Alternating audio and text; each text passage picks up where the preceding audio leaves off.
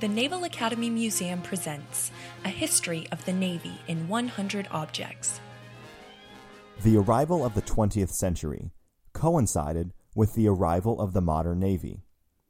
The race for control of the Pacific accelerated at a feverish pace, with Germany, Great Britain, Japan, and the United States sending fleets into the region to claim forward military bases.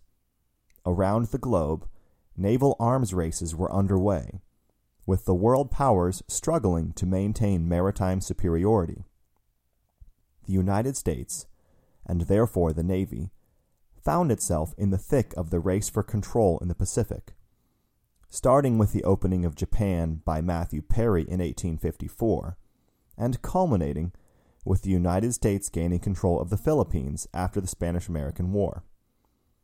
The lessons demonstrated by the American naval victories during the Spanish-American War were not lost on the rest of the global powers. And new ships and new designs were being churned out by the hundreds. The difficulties of operating massive fleets at the end of supply chains around the world were also not lost on policymakers, and a new focus was on resupply as well as the establishment of forward naval operating bases. Japan in particular rose to power in the Pacific at an incredible rate, defeating China and its outdated navy in the First Sino-Japanese War in 1894 in a stunning demonstration of the Japanese increase in naval capability since the Meiji Restoration began in 1868.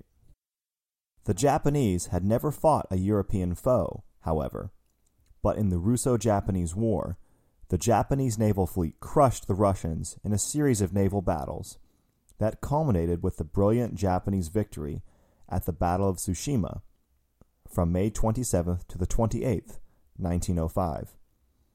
The Russian fleet was destroyed, and this would lead to the Treaty of Portsmouth, signed in September 1905 and brokered by former Assistant Secretary of the Navy and now President of the United States, Theodore Roosevelt. Roosevelt would receive a Nobel Peace Prize for his mediation efforts. The victory firmly cemented Japan as a leading power in the Pacific, and countries redoubled their efforts to build up their navies. The U.S. Navy's presence in the region, for all of its success in the Spanish-American War, remained limited, however. In light of the Japanese victories over the Chinese and Russians, and a degradation of relations between the U.S. and Japan after the Treaty of Portsmouth, President Roosevelt decided to send a message to the world about the naval power of the U.S. At the same time, the Russians had been destroyed after sending their fleet 18,000 miles around the world to meet the Japanese, and Roosevelt wanted to make sure that the U.S. Navy was capable of going that same distance. Shortly before the fleet's departure, Roosevelt stated his mission for the fleet, including that he wanted all failures, blunders, and shortcomings to be made apparent in time of peace and not in time of war.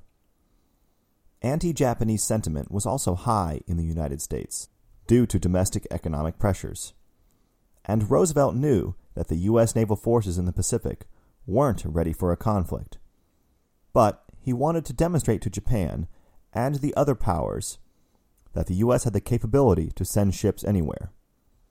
Rear Admiral Evans, the first commander of the fleet, perhaps put it best, saying that his ships were ready at the drop of a hat for a feast, a frolic, or a fight.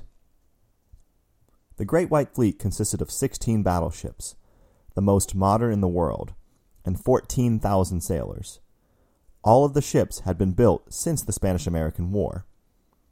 In one of the greatest logistical achievements of the U.S. Navy, the ships sailed 43,000 miles over a period of 14 months, making 20 port calls on 6 continents. The visits resulted, in general, in improvements in diplomatic relations with countries around the world, especially with Japan. It also demonstrated the various deficiencies of the ships during long-term deployments. The ships were refitted later on with improved capabilities soon after the voyage. and perhaps most notably, the color of U.S. warships was changed after the voyage to gray. Not surprising, given the probable difficulties of keeping coal-burning ships white. But the real enduring result of the cruise was a message to the world that the United States and its Navy had arrived on the world stage and could accomplish nearly anything. Another sailor summed it up this way: "We just wanted to let the world know that we were prepared for anything they wanted to kick up. We wanted to show the world what we could do." Jim Cheevers, Senior Curator of the Naval Academy Museum, now joins us for a little bit more about the Great White Fleet and its travels. Okay, we're here in the U.S. Naval Academy Museum today to talk about the Great White Fleet. The Great White Fleet was sent around the world by President Theodore Roosevelt to show the American flag and show the American naval prowess after the Spanish-American War. I think the most fascinating thing to me about the Great White Fleet, when it left from Norfolk, Virginia in December of 1907, was the most modern navy in the world. When it returned, less than 14 months later, it was completely obsolete. The great arms race leading up to World War I, particularly between Great Britain and Germany, meant that naval ships were being redesigned very quickly. And so the Great White Fleet was wonderful in showing the American flag around the world. We're very proud of its accomplishments. One of the interesting things, too, was keeping that fleet white. They were painted white in those days. And, of course, their main source of fuel was coal. Coal is pretty dirty. And so it was fascinating in reading accounts of the Great White Fleet and how they had to keep those ships clean. Part of the Great White Fleet visited Amoy, China in 1908, and it just happened to be at the time of the birthday of the Dowager Empress of China. And in the Far East, it's very common for hosts and hostess to give you a gift when you visit them. So this beautiful set of rosewood, marble, and mother-of-pearl furniture was given by the Dowager Empress of China to each of the captains of the battleships, the American battleships that visited Amoy at that time.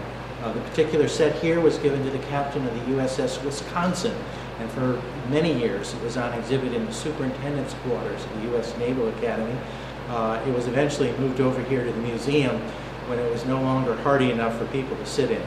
And it's really beautiful museum specimens.